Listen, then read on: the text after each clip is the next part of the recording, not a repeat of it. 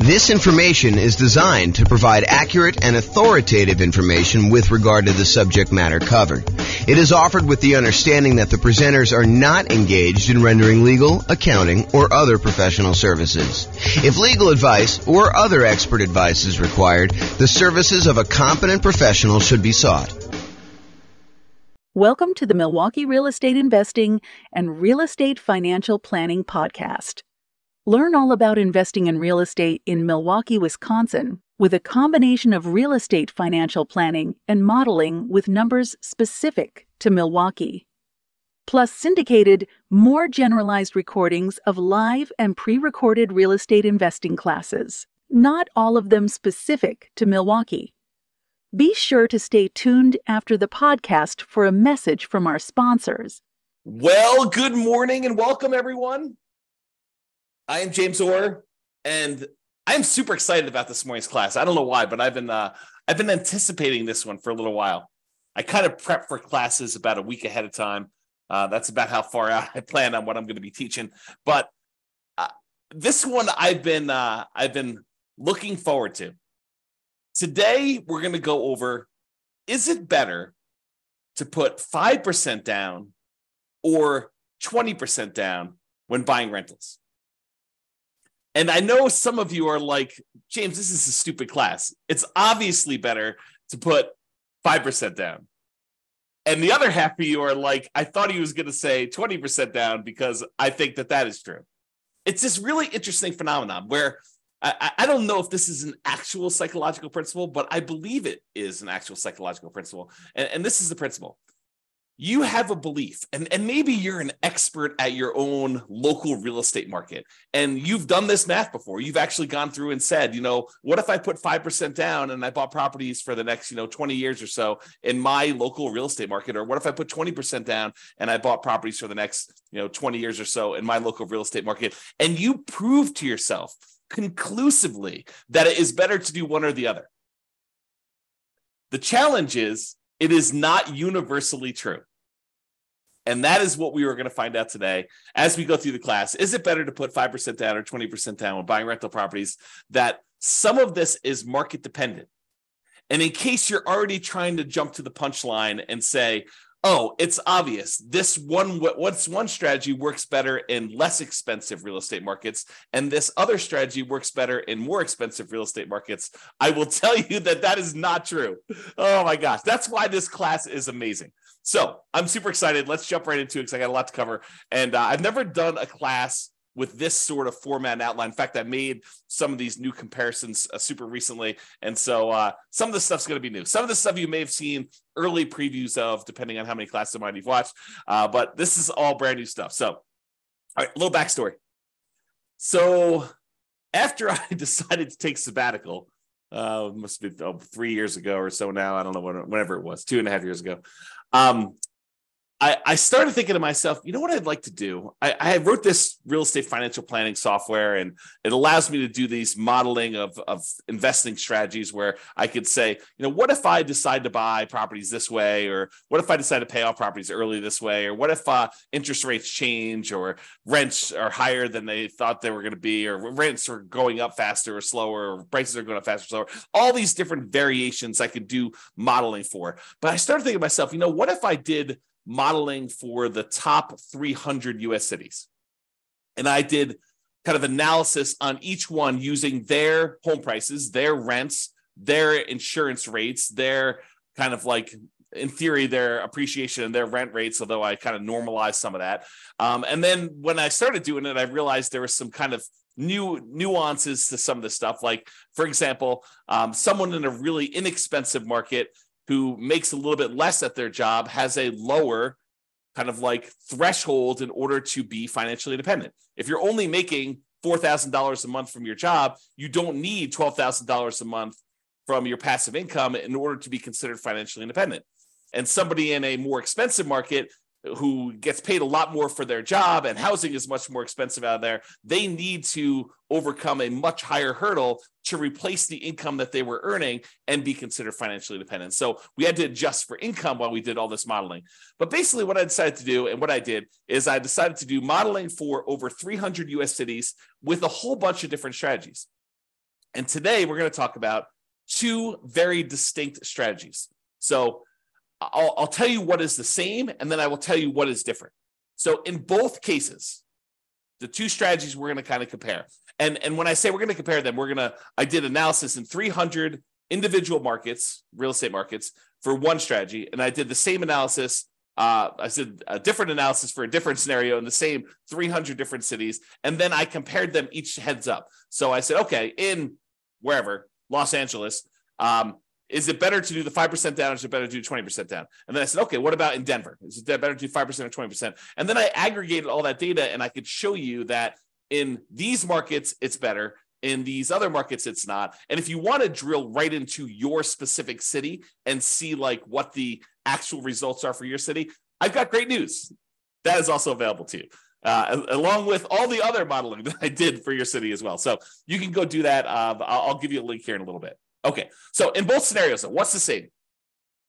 In both cases, I said you're going to buy an owner-occupant property with 5% down, and by putting 5% down and doing an owner-occupant loan, you're going to have private mortgage insurance. So it doesn't matter if I'm saying you're going to be buying 20% down rentals for the foreseeable future, or if you're going to continue to buy 5% down 5% down owner-occupant properties, move in, live there for at least a year, then convert the previous one to a rental and repeat the process. No matter which one you do, the first property you always buy is the 5% down owner-occupant property that you live in. Okay, that is true of both scenarios. Then you buy the next property when you've saved up enough for a down payment, plus 6 months of reserves, and the 6 months of reserves apply to both personal expenses and the reserves on all other properties. So I will not let you buy your next property until you have the down payment you need plus closing costs, plus any reserves, 6 months of reserves on your personal expenses. Take whatever your personal expenses are, make sure you have 6 months of reserves for that, and 6 months reserves for every other property that you own up to that point. Okay.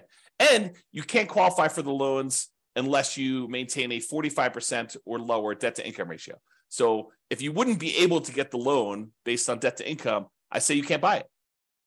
And so I try to go and do this analysis. And so you can see that some markets that have, I don't know, less than ideal rental economics, it's going to be harder to buy properties than in markets where it's easier to have those rental economics, where the rent to price is better, in other words. And then in both scenarios, I'm saying you're buying up to 10 properties total, one you're going to live in, and then 9 rentals. And then I say you could stop after that point and just wait for rentals to increase if that's what you need to do in order to, like the rents to increase in order for you to achieve financial independence or properties pay off or whatever it takes to do that. Or maybe your owner occupant pays off and that triggers you to be financially independent. Okay, so that's like what is true for both scenarios. Now I break it down into 2 different cases. Number one, where we do the nomad strategy, which is buying a property as an owner occupant, usually with a low down payment with a slightly better interest rate. You move into the property, you live there for at least a year. It's a requirement of the lender. When you get the loan that says you're going to be an owner occupant, you sign something that says you're going to live there for a year. And if you don't, it's loan fraud. So don't try to say, oh, James, I'm going to solve or you have to live in the property for a year. You just say you're going to move in and you don't. No, that's loan fraud. You don't do that. So you put 5% down, you move into the property, you live there for at least a year or until you qualify in the other terms, having the down payment and the reserves and the DTI. And then when you finally do qualify for the next property and you have the money, you buy another rental property, you buy another property as an owner occupant, I should say, you convert the previous one to a rental, and then you repeat this process until you have those 10 properties total. So that is the first strategy where you're putting 5% down in order to buy these. And then the other strategy is that we're going to compare to is buying 20% down rental. So we do the first one, owner occupant, you buy 5% down, you live there, but then you're saving up. It takes you probably a little longer to save up because you have to save up 20% down plus 6 months of reserves, plus your 45% debt to income ratio. So it might take you a little longer to save that up, but in theory, at least your cash flow is better by putting 20% down because you're borrowing less, although the interest rate's slightly better on the 5% down. So it's closer than you think in a lot of cases, but then you wait to do that. Then you have 20% down payment and you buy the next rental when you have the next 20% down payment and you don't move into any of those properties. You live in the same property from the beginning. So there's another weird thing that's going on here. And I don't know if I want to throw a monkey wrench into this whole thing or not, but so this is an interesting phenomenon. And I'm still on the fence as to whether or not I want to go here. I will go here because I'm not driving. So I might as well go there, right? Okay, here we go. So this is the interesting thing that happens. If you think about what it takes to be financially independent. In fact, let me cover this when I go over financial independence, which is on the next slide. In the meantime, there's a link on here for those that are watching the video, realestatefinancialplanner.com/model. Allows you to see all the different modeling I did in 300 cities. And there's a specific page where I compare doing this nomad strategy, which is to buying the 5% down ones to buying 20% down. So you can see the link on there if you want to go do it. All right. So I'm going to I will remind myself to go over this little interesting quirk thing related to being financially independent and how it could be slightly different in the two different strategies. But let's say this. So one of the things we're going to talk about today is whether or not one strategy gets you to financial independence faster than another strategy. So in order to do that, I need to tell you what being financially independent means mathematically. And so this is my little graphic for showing you kind of, what it means to be financially independent. And really what it comes down to is there's 5 sources of income that counts towards you being financially independent. And for us, being financially independent means replacing the income that the person made in that particular city working their job, but now with income from their investments. Okay. So there's 5 sources. Number 1 source is any net positive cash flow from rental properties. This is the cash flow after all of your expenses. So all the income from the rental properties, rent, and anything else you have. If you had laundry income or rent from a garage that you were renting out or an RV space that you rented out that you were getting some extra cash flow from or anything like that, or all the income coming in from the rental property minus all the expenses, including vacancy, the principal and interest on the loan, any taxes, PMI, if you've got PMI, private mortgage insurance, any type of insurance payment on the property, any maintenance, any management on the property, all of those are expenses. So the difference between all of the income and all the expenses is your net positive cash flow. That contributes toward whether or not you are financially independent. That net positive cash flow number, if that exceeds how much you are making from your job, then you're financially independent. I assume you quit your job and you can go on from there. So that's kind of like the trigger for that. So that is one of 5 sources. So that source, plus if you happen to have any extra money invested outside of the rental properties, like anything invested in stocks or bonds, or if you are making hard money loans as a hard money lender yourself, any money that you have outside of the equity in your properties, as an example, that you have invested in these things like stocks, bonds, loans as a lender, or whatever else you've got going on there, times a yearly safe withdrawal rate. If you remember the Trinity study or the 4% rule, if you've heard of that, any money that you have invested times this 4% rule, that would also count towards you being financially independent. So let's say hypothetically, you never get to the point where you qualify with a 45% debt to income ratio and you end up with this big pile of money. Well, the pile of money still counts towards you being financially independent. It just counts in a different way. So while you're waiting to buy the next property, if you save up $1 million, which I don't think happens in this case, we have to go look at each individual city to verify that. But if you saved up $1 million and we use that 4% safe withdrawal rate, then $40,000 per year would be generated by that $1 million invested in stocks or bonds or loans or whatever you're doing with it. And then that would count towards you being financially independent, even if you were not buying rental properties as quickly as you would hope, because you're limited by something. In this case, it probably wouldn't be the money, the down payment or the reserves, but it probably would be the debt to income ratio if this were to happen. Or maybe you buy your 10 rental properties and your 10 rental properties don't quite get you to where you need to be because the cash flow on them happens to be not ideal in your marketplace. And so maybe you have negative cash flow or slightly positive cash flow on those. And then you're saving your money elsewhere from your job because you're continuing to put it away and investing in whatever it is, the stock market. And then that would count towards your being financially independent as well. So number 1, net positive cash flow from rental properties, plus number 2, invested assets times the safe withdrawal rate. And then there's 3 other sources of passive income that I kind of count. If you get to the point where the person is over 65, you could get Social Security, and your Social Security payments would count towards you being financially independent. Or if you bought any annuities, which in this modeling, I did no annuities at all. So if you had annuities, though, those would count towards you being financially independent. And number 5, if you had a pension from your job, that would count towards you being financially independent. But for our modeling, it's primarily going to be number 1 and number 2, that net positive cash flow and any money you have invested at a safe withdrawal rate. Okay. So that is financial independence. Now, I'm going to talk to you about something else. So here's the interesting thing. Imagine for a minute that you're making $10,000 a month from your job. And so your criteria for being financially independent is now $10,000 a month. And that includes you paying either rent on a property you're living in, or if you happen to buy a house and you're paying a mortgage on it, the mortgage payment on the property that you're living in. Because in order for you to kind of maintain your lifestyle in retirement, you need to have that mortgage payment that for the property you're renting and living in yourself, or the mortgage payments, did I say mortgage payment? The rent you're paying on the property that you're renting and living in yourself, or the mortgage payment on the property that you bought and you're living in. But what happens when you finally get to the point where the property that you bought is paid off and you no longer have a mortgage payment?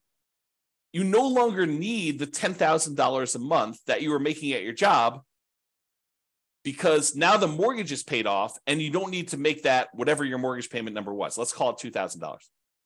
So before, all of your expenses, taxes, your insurance on your car, your health insurance, your food costs, all your entertainment costs, any car payments you have, any car maintenance you have, any gym memberships, any Netflix subscriptions, like all the stuff that you'd have to pay, including your housing and everything else in there, might have equaled about $10,000 while you were working, plus some savings. In this case, when your house gets paid off and you no longer have a mortgage payment, the amount you need drops from $10,000 a month to $8,000 a month, as an example, because you no longer have that $2,000 a month mortgage payment. So now the threshold for you to be considered financially independent has dropped. Why do I bring this to your attention? I do the calculation this way, by the way. So, and you could toggle it on and off. If you're like, I don't like the way you do that calculation. If you were running the software yourself, you could say, do reduce the threshold for being financially independent by the mortgage amount when their mortgage gets paid off, or do not, don't adjust this automatically. But I do adjust it in the modeling I'm doing. So why am I even telling you this? Why is it important? It's important because the two different strategies are very different in how this comes into play.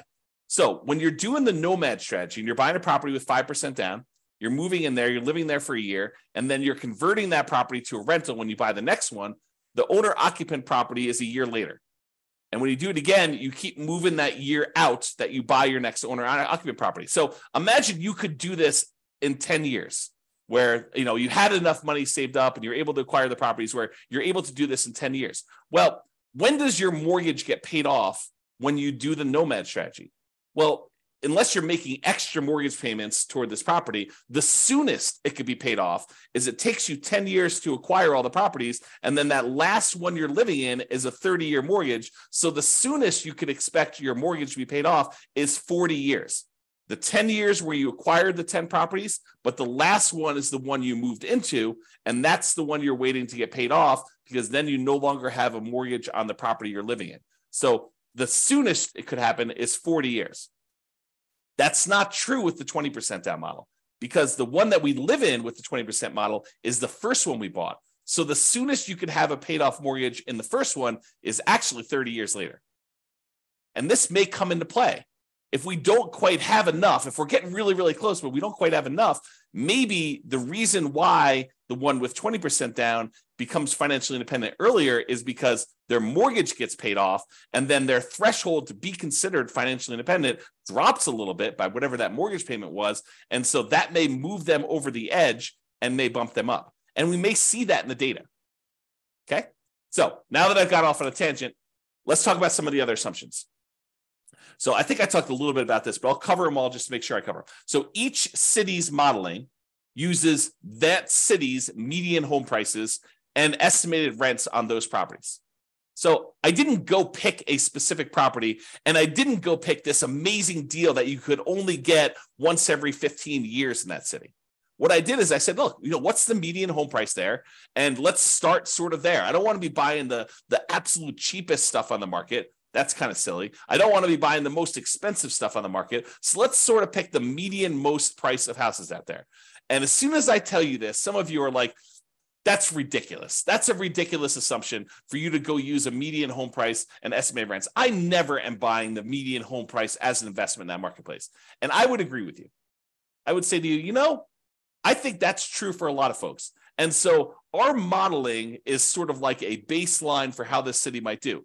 you should expect to pick better properties that are probably a little bit lower than the median and that have really good price to rent ratios. So it should improve from here. This is sort of like if you did this and you didn't do it amazingly well, as kind of a starting point. And I do other modeling where I say, look, we're going to buy 10% discount from the median. And I'll probably do some additional modeling where we do even more distinctions about doing that. And we apply some of the 88 strategies to improve cash flow in order to improve on that. So on all these models that I did not apply any of the 88 strategies we have to improve cash flow on these. So these are not like optimized plans. They're sort of like baseline, doing the median, doing what a typical rent might be on a median price property, which may not be ideal. I grant you that. Okay. The next assumption, the job income does vary based on the city. We don't assume that someone living in Los Angeles earns the same as someone living in Mobile, Alabama. We just don't do it because it's not reality. Most people getting jobs in Los Angeles are going to have a higher wage than someone living in Mobile, and the properties are more expensive in Los Angeles than they are in Mobile, and so they really do need that to be able to qualify. So the job income varies based on them being able to afford a property in that marketplace. I say, look, you need to have the same income in order to be able to qualify for a loan. Otherwise, there may be cities where I say they're making $10,000 a month, but $10,000 isn't enough to qualify to even buy a median property ever. So I limited that by saying the income you need says that you can qualify for a property, okay? Which means now that they need to replace that income in order to be financially independent. So because I gave them the boost to have a higher income to be able to afford to buy a property, now I say you gotta actually meet that threshold in order to be considered financially independent. So cities that have higher income also need more passive income, more investment income, more rental income to be considered financially independent, in case I was not clear about that. And we assume, the other assumption we have, is we assume that everyone starts with just enough money in down payment to buy that 5% down owner-occupant property with closing costs, which I assume to be 7% of the price of properties in their marketplace with a minimum of $10K. So if your market happens to be really, really inexpensive, where that would have been less than $10,000, I said never go below $10K. Everyone got at least $10,000. In markets where it's much more expensive to buy a property, those guys get an advantage of having a little bit saved up to be able to buy that first owner-occupant property with 7% of the price of properties in that marketplace, the median price properties in the marketplace, as savings to start with, plus which means it's 5% down plus some closing cost money. And then interest rates are, as of right now, 6.5% for owner-occupant purchases with 5% down, plus a separate PMI, and 7% for non-owner-occupant 20% down purchases with no PMI. So I do penalize non-owner-occupant loans, which is the reality. So if you were going to go get an owner-occupant loan with 5% down, you'd be paying about 6.5 in our marketplace, a little bit higher, a little bit less, depending on when you time it. And I will change this over time and rerun the analysis. And then the non-owner-occupant guys are paying 7% for the 20% down, and they do not have PMI. A point on things changing over time. So I'm going to show you numbers from today. But if you come back, if you're listening to this recording after the fact, you may go to the page where you could see the details and the assumptions and the new modeling, and you may see all the numbers different than what I said. Why? Because if I come back in here and I adjust all the interest rates for all the things and rerun them, then they may be different. Some cities maybe do better, some cities may do worse. Or if you come to me afterward, you said, hey, James, I saw your presentation, and I'm going to ask you to do this for me at the end, but hey, I saw your presentation. I happen to live in Atlanta, and I've improved numbers for you using Atlanta, not ones where it's like I'm doing an amazing job and I'm able to get these like once in a lifetime deals, but deals that people can consistently buy in Atlanta. And it's not the median price, and it's not the rent you might expect to get on the median price house there. It is 25% below median or 20% below median, or whatever your numbers happen to be. And these are better estimates of insurance, better estimates of taxes. And so I can go ahead and give you better numbers for Atlanta. And so the Atlanta numbers may also change, which could change my numbers for like what percentage of these do better and what percentage, how much better they do. And so if you happen to be in a city and you have improved numbers for me, reach out. Let's improve the numbers. We'll improve the modeling, and I'll redo all of the modeling for that city. So you tell me the new numbers, and it goes, I basically have a database, and then it reruns all the data from the database and creates all the comparison models for everything. We can do that for a city, okay? And one of my last assumptions is I did model this out for 100 years. And you might say to me, James, come on, 100 years? Why are you doing 100 years? Well, I was doing 60 years because I thought that was a much more reasonable time frame. But then some things were happening where people were not becoming financially independent in that 60-year period. And I thought to myself, well, what if it was at 60 years and 1 month that they became financially independent? So I was like, well, I'll just extend that a little bit. Maybe I'll do 65 years. And eventually I got to the point where I kept doing that. And I was like, why don't I just do 100 years and see who becomes financially independent in 100 years? Yeah, if it gets really, really far out, it's probably not going to be realistic to think about somebody becoming financially independent 92 years out. But I do run it that far out so that you could see what happens as an example. Okay. Now, if you want to see all the details of what I'm talking about, if you go to realestatefinancialplanner.com/model, you can either pick from a whole list of comparisons, what's better, 5% down, 20% down, which is what we're doing here, or 20% down versus 25% down, or paying PMI up front versus not paying, hiring a property manager versus not hiring a property manager. So there's all these different kind of comparisons I'm doing on there. Or pick your specific city and drill down into all the different modeling I did for your specific city. You can do that. Go to realestatefinancialplanner.com/model and you can see that. Now, I have to warn you, I sometimes wonder if I should lock down this analysis and make it only for clients. Right now, it's all open, but there may be a point in the future where I lock it down. I say, look, doing this modeling, the people that are supporting us financially, maybe I should reward them with some extra stuff. And so that may change in the future. As of right now, it's completely open. All right, with that being said, let's jump right into the data. So there's primarily two things I'm going to be looking at. Although I do look at some other things like risk too, which is fascinating. Like certain strategies, they may be faster, they may give you a higher net worth, but they're riskier, and you may not want that extra level of risk, which totally fascinating subject. Might have to do some deep dives on that.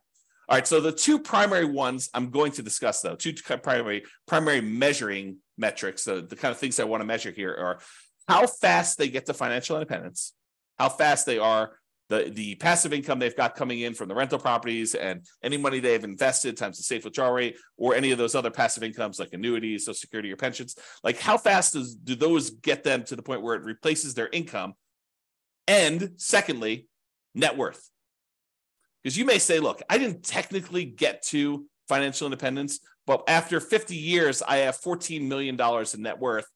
I can live off that. I may be dipping in more than the 4% safe withdrawal rate, or maybe my cash flow from rental properties wasn't good enough, but I could just sell the rentals, take all the money and do that, which leads me to another comment about this. I am not doing any optimization. There are strategies where you buy more properties than you need and you sell off some of them to pay off the remaining to improve your cash flow enough where that will trigger you being financially independent. I did not do that here. And that is a legit strategy for doing this. Or there are some strategies where you buy enough rental properties where eventually you get to the point where the equity in the properties, after all your expenses selling them, could be sold, invested in something like stock market and use a 4% safe withdrawal rate, and that would trigger you being financially independent.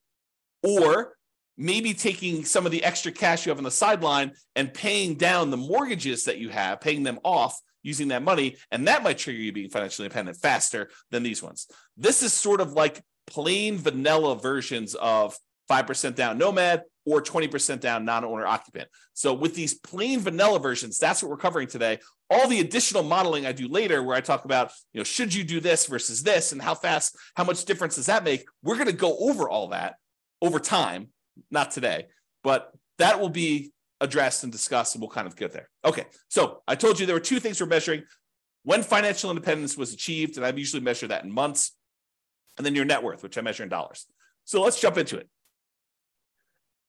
In the baseline nomad model, which is putting 5% down, 17 of those did not technically achieve financial independence in that 100-year period. But they still had significant net worth. But 17 of the 300, I think there's 305 but it's just over 300 U.S. cities. So 17 out of the 300 or so that we have there never technically achieved financial independence. They have significant net worth, but they didn't achieve financial independence.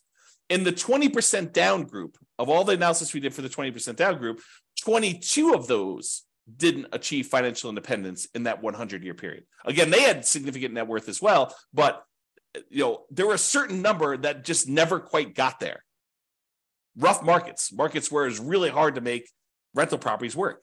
So, a little bit less than, I guess it's probably about 5%, a little bit more than 5% or so. If you think about it as a percentage of the 300 cities, it was really, really hard to make the economics work in that marketplace. Now, as another side note, the people buying 20% down non-owner occupant properties, they could have just as easily said, look, I'm saving up my money. Why don't I go buy rentals in a property where the economics do make sense?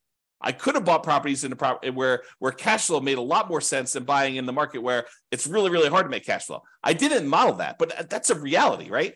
You can't quite do that with the nomad strategy because you're putting 5% down and you're moving into the properties and living there.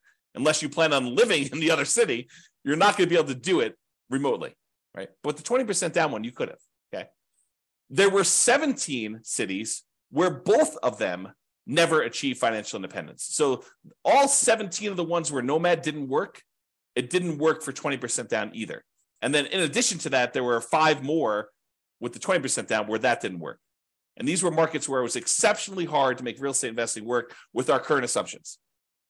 Remember, not doing amazing stuff, not doing 88 strategies to improve cash flow, not doing any of that stuff. So this is sort of like the baseline sort of, not worst case scenario, but like medium sort of case scenario where I'm not really trying that hard in order to make this work. Okay, so here's the numbers though.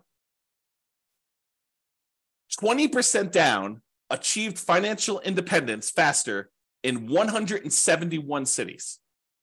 So more than half the time, it was better to do 20% down. But what's fascinating about that is for the people that were saying like, oh, it's obvious, James, 20% down is always better. You feel vindicated. You feel like, yeah, see, James, 171 cities. Well, not so fast, because 97 cities, it was faster to do nomad. Mind exploded, because it's crazy to think about this. There are some cities where you would be better off doing 20% down, and there are some cities where you would have been better off doing the nomad strategy in order to achieve financial independence faster. And in 37 cities, it didn't make any difference at all. It was exactly the same amount of time, whether you did 20% down or 5% down. So in 37 cases, it didn't matter. You could have chose whatever you want to. So about 10% of the time, a little bit more than 10% of the time, it didn't matter which one you choose. Pick either one you want. But in 171 cities, a little bit more than half the time, you would have been better off doing 20% down. In about a third of the cases, you would have been better off doing nomad. That's crazy. That's really crazy, right? This is the same data broken out a different way. So the red sections show you how many of the cities achieve financial independence in this sort of time frame. So there were about 5 nomad cities where people were doing the nomad, that they achieved financial independence in less than 100 months.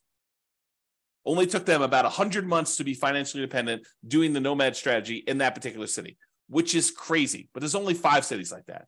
There were about, I don't know, whatever this is, 13 cities where it took just over 100 months, probably in the 100 to 150 months. And then there were 15 cities where it was in that, I don't know, 130 to 160, 130 months to 160 months. So about 10 years to whatever that is, 14 years, somewhere in that ballpark for doing that. And then it kind of goes down a little bit and then it kind of goes up here. But there's some other stuff here. So remember what we said with the nomad, the fastest they could actually pay off a property would be about 40 years. 40 years is about 480 months, if my math is right. And so we do see a little bump up here with some cities that could be financially independent there. And maybe some of them took a little longer than that, exactly 10 years to acquire the property. So we do see a little bump up for the nomad ones here, where we see a larger number of them being financially independent just after that kind of like 40-year period, which we'd expect. And there were some that took a long time, but not that many. It's a relatively small number that took more than this really long time to get that. Now, the gray lines are the 20% down ones. So similarly, there were a few, there were 5 ones who were putting 20% down. They achieved financial independence really, really fast. Less than probably 5 years. Their requirements weren't that hard to be financially independent doing that. And then there are a whole bunch here that kind of like increased over time, and you can see where they are. Now, just visually looking at it, it's kind of hard to do, but visually looking at it, it almost looks like 20% down shifts a little tiny bit to the left. So my gut feeling, just glancing at this and not doing any math on it, and I could be totally wrong about this, it seems as though 20% down is the tiniest bit faster, the tiniest bit shifted to the left, where we front load like however many months it takes to be financially independent. All right. Now, before, remember I asked you, you're like, so James, it's obvious it's the more expensive cities that are the ones where it's harder to be financially independent. And so those are the ones where it's better to do whatever strategy you think is true, right? Which I'm going to show you is probably not true, okay? So this is a chart showing you how much faster one strategy is over another. And so I'll describe what's going on here by taking like one dot here. So let's just take this dot. So in this city, because it's green means that 20% down was better by that many months. So in this dot, putting 20% down was about a little bit less than 50 months faster, a little bit more than 4 years faster to do 20% down than doing Nomad. And that is a city where the home prices are about 400,000, because this shows you how expensive the properties were in that market at the start. So the dots that are over here are expensive markets. The dots that are over here are less expensive markets. And if they're green, it means that 20% down was better by that number of months. In most cases, it's going to be less than 4 years difference. Well, 4 years faster, because this is the 50-month range. So 20% down was less than 4 years faster in most of these dots, versus over here where the dots are red, that means that Nomad was faster by this number of months. In this case, right here, this is about, 70 months faster. So in a market that was a little bit less than $250,000 properties, Nomad was about, 7 years or so faster. Seems like, whoops, I clicked on the button. And so you got to get a feel. And then these gray dots are on the zero line where those are exactly the same. Now, if you said, it's because they're all in really expensive markets, that's why 20% down is all better, we would expect to see a whole bunch of green dots over here with expensive markets. And if you said, hey, Nomad is better in really expensive markets, those show up over here, we'd expect the dots to be over here for doing that. But as you can kind of see, most of these things are clustered where they're relatively evenly distributed by price. There's not like all of them are on one side of the line or all of them on the other side of the line based on a certain price being there. And so you could see it's relatively even. It's not a price sort of thing in that marketplace. Now, I will point out one thing, though. There are times when Nomad is a lot faster, a lot of number of months difference, where most of the time, the 20% down, well, it may be faster. It's not that much faster, less than 4 years. You can kind of see that. All right. But there are times when Nomad is significantly faster. And so you might want to consider that when you're thinking about which strategy to use as well. Okay. All right. So we talked about speed to get to financial independence. Now let's talk about net worth. So as far as net worth goes, you have a higher net worth. I picked 40 years in the future as an arbitrary stopping point. So this is the net worth at year 40. 40 years in the future from when you start, you have a higher net worth, starting with the same exact amount of money, by the way. Everyone starts the same money. Everyone starts with the same earning power in that city. So I'm comparing the same city to the same city. So we're saying that a higher net worth is a comparison between the same city, Atlanta to Atlanta, LA to LA, Denver to Denver. Like we're comparing the same city to the same city. We're not comparing one city to another. So in that case, 103 of the cities, you would have had a higher net worth doing the Nomad model than doing 20% down. So about a third of the time, you would have a higher net worth being a Nomad at year 40 than doing 20% down. In about 189 of the cities, you would have a higher net worth putting 20% down than doing Nomad. So squint really hard. It's like a third of the time better for Nomad, 2/3 of the time better for 20%. And honestly, 13 cities, you didn't have a difference where net worth was essentially the same. Okay. And we'll go over some of these numbers here a little bit better. Oh, I want to also point out that when I talk about these net worth numbers, you're going to hear some numbers here in a minute about like, they have $11 million or something like that. Realize that's $11 million in 40 years in the future. And so it's an inflated dollar because there's inflation happening over that time. It's like having about 1/3 of that today. So if you want to say like, well, what is that in today's dollars? The general rule of thumb using a 3% inflation rate is we're going to see about 1/3 of that value 40 years in the future. So if it's $12 million 40 years from now, it's going to be about $4 million in today's dollars, if you think about that. All right. Remember we did that chart before where I told you how much longer it took to be financially independent? And I broke it out by showing you here's where it gets more expensive with the houses, and here are the least expensive, the less expensive houses. And the ones that were green were for one strategy, and the ones that were red for another strategy. We did the same chart, but now we're talking about the difference in net worth. And so the green ones are where Nomad has a higher net worth, and the red ones are where the 20% down has a higher net worth. And you can see there are times when the net worth is pretty significantly higher for some of these strategies. And you can see that because the red ones tend to cluster closer to the zero line, that means that the difference in net worth is slightly lower for a lot of these for 20% down. In other words, the amount of difference in net worth is probably less when 20% down wins, when 20% down is more. And with green, with the Nomad ones, sometimes the net worth is significantly better. There are some outliers where it's way, way, way better in terms of net worth for you to do Nomad than it was for you to do the other things. And there are some outliers over here too, but it seems like the green ones have more outliers to do that. The other thing to point out is this a pricing thing? Do we always see higher net worth as the price increases? I don't think so. Maybe the 20% down has a slightly skewed thing where they have some more stuff here with higher net worth. But overall, and maybe you could say the green ones are a little bit more effective in the lower price range because they kind of show up lower. But overall, I wouldn't say it's too extreme. Just glance at the data. Okay. All right. So it is possible, even with 6 months of reserves before you buy your next property, if a property has really ugly negative cash flow and your savings rate isn't enough to supersede that, it's possible you could run out of money doing these strategies.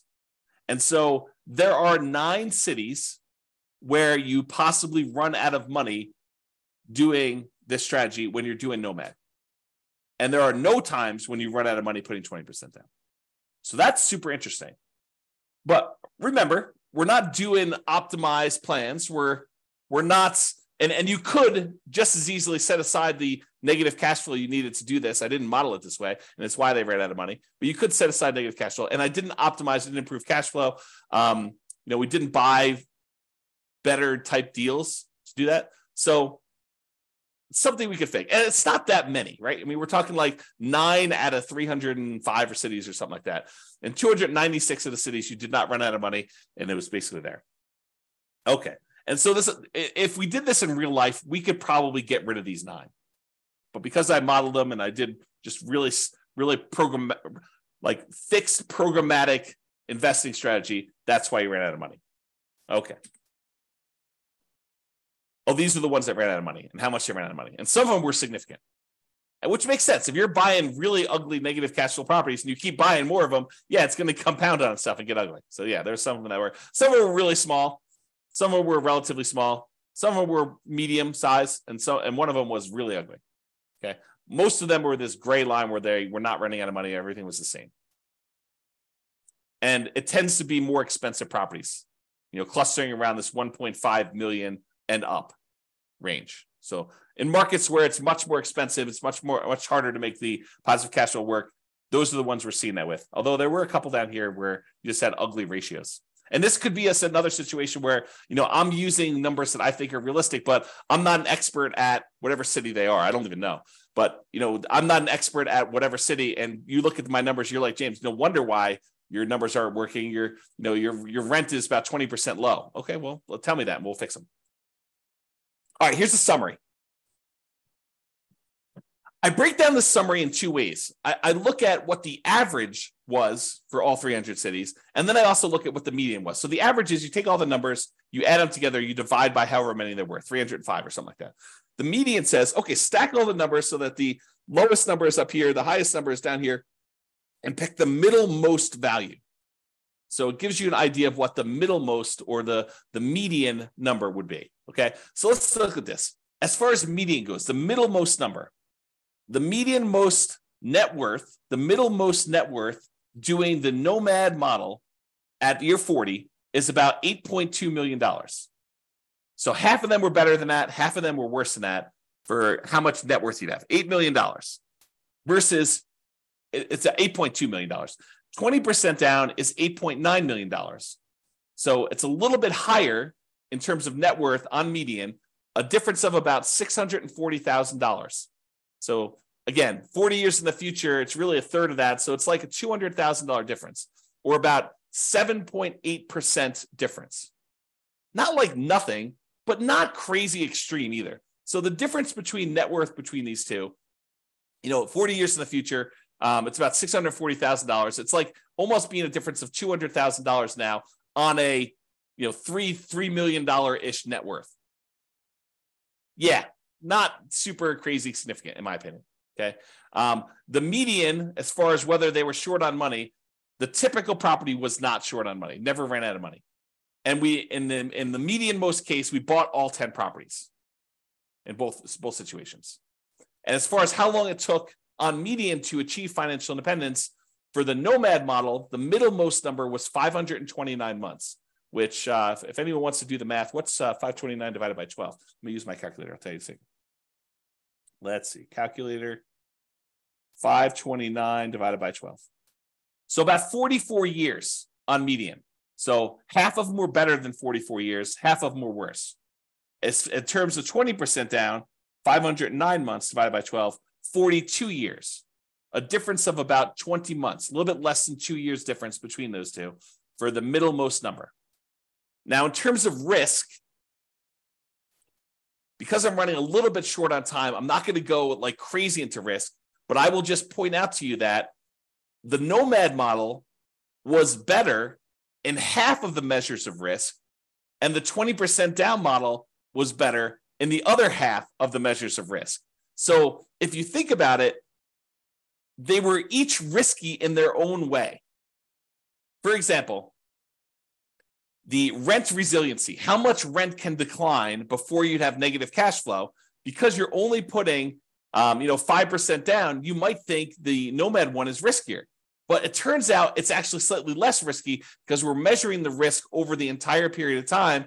And so you end up owning the properties a little earlier, so rents tend to increase a little bit. And so you end up getting properties where the rents are a little bit higher because you've owned them for longer. And so the rent resiliency tends to be a little bit better, a little bit safer, in other words. But we're not talking about a huge difference. In the rent resiliency over the entire period for Nomad, it's 36%. And the rent resiliency for 20% down is 33%. So the Nomad strategy is about 8.3% better, not points, but 8.3% better. So it's a little bit better, marginally better. But when you look at like debt to income, it's better from a debt to income perspective that you put 20% down because you have less debt compared to the income you have because you put more down. The Nomad strategy is much more highly leveraged. So when we measure it that way, 20% down is less risky. It's interesting, but that's kind of how it works. Like you give and take on some of these risk measures to do it. And I'll point out sometimes there are strategies where it's way better to do one strategy. It's really clear. And then you got to decide, are you willing to take on that extra risk in order to have that? Okay, so we covered all the median ones. I did the same thing for averages. The average net worth for Nomad at year 40 is about $11.9 million. For 20% down, it's also about $11.9 million. The difference is in the $10,000 range. So it's about $73,000 difference in net worth. Not significant when you look at averages. It's only 0.6% difference between a 5% down strategy and a 20% down strategy when you take the averages of all the different cities. Okay. Number of properties, the Nomad, you end up buying a little bit less properties, 9.1 properties on average versus 9.8 for 20% down. Again, not that significant of a difference. In terms of the months before financial independence is achieved, 547 months on average for Nomad versus 544 months for 20% down. It's only 2.6 months difference on average. That's really very similar. I mean, that's like a rounding error in whether one person increases rent on a property early or not. It's really not that big of a difference at all. So they're interchangeable. And again, it's very similar risk. 3 out of the 6 measures of risk, it's better to do Nomad, and 3 out of the 6 measures of risk, it's better to do 20% down. Kind of interesting. It's much closer than I think a lot of people would have thought. All right, I've been talking about this throughout the presentation, but I have a slide on it. So we're using a median property price, and we're using sort of like the rent for what that median property price would be. You could apply all of the 88, or some of the 88 strategies, never apply all of them. Some of the 88 strategies we have to improve cash flow to improve on these numbers. So these are not like best case scenario by any means. We're basically using median price properties and what rent might be on those in each market. You should be able to choose and do better. And I do model some of those improvements and see the impact. If you go to the models page, you can look at those.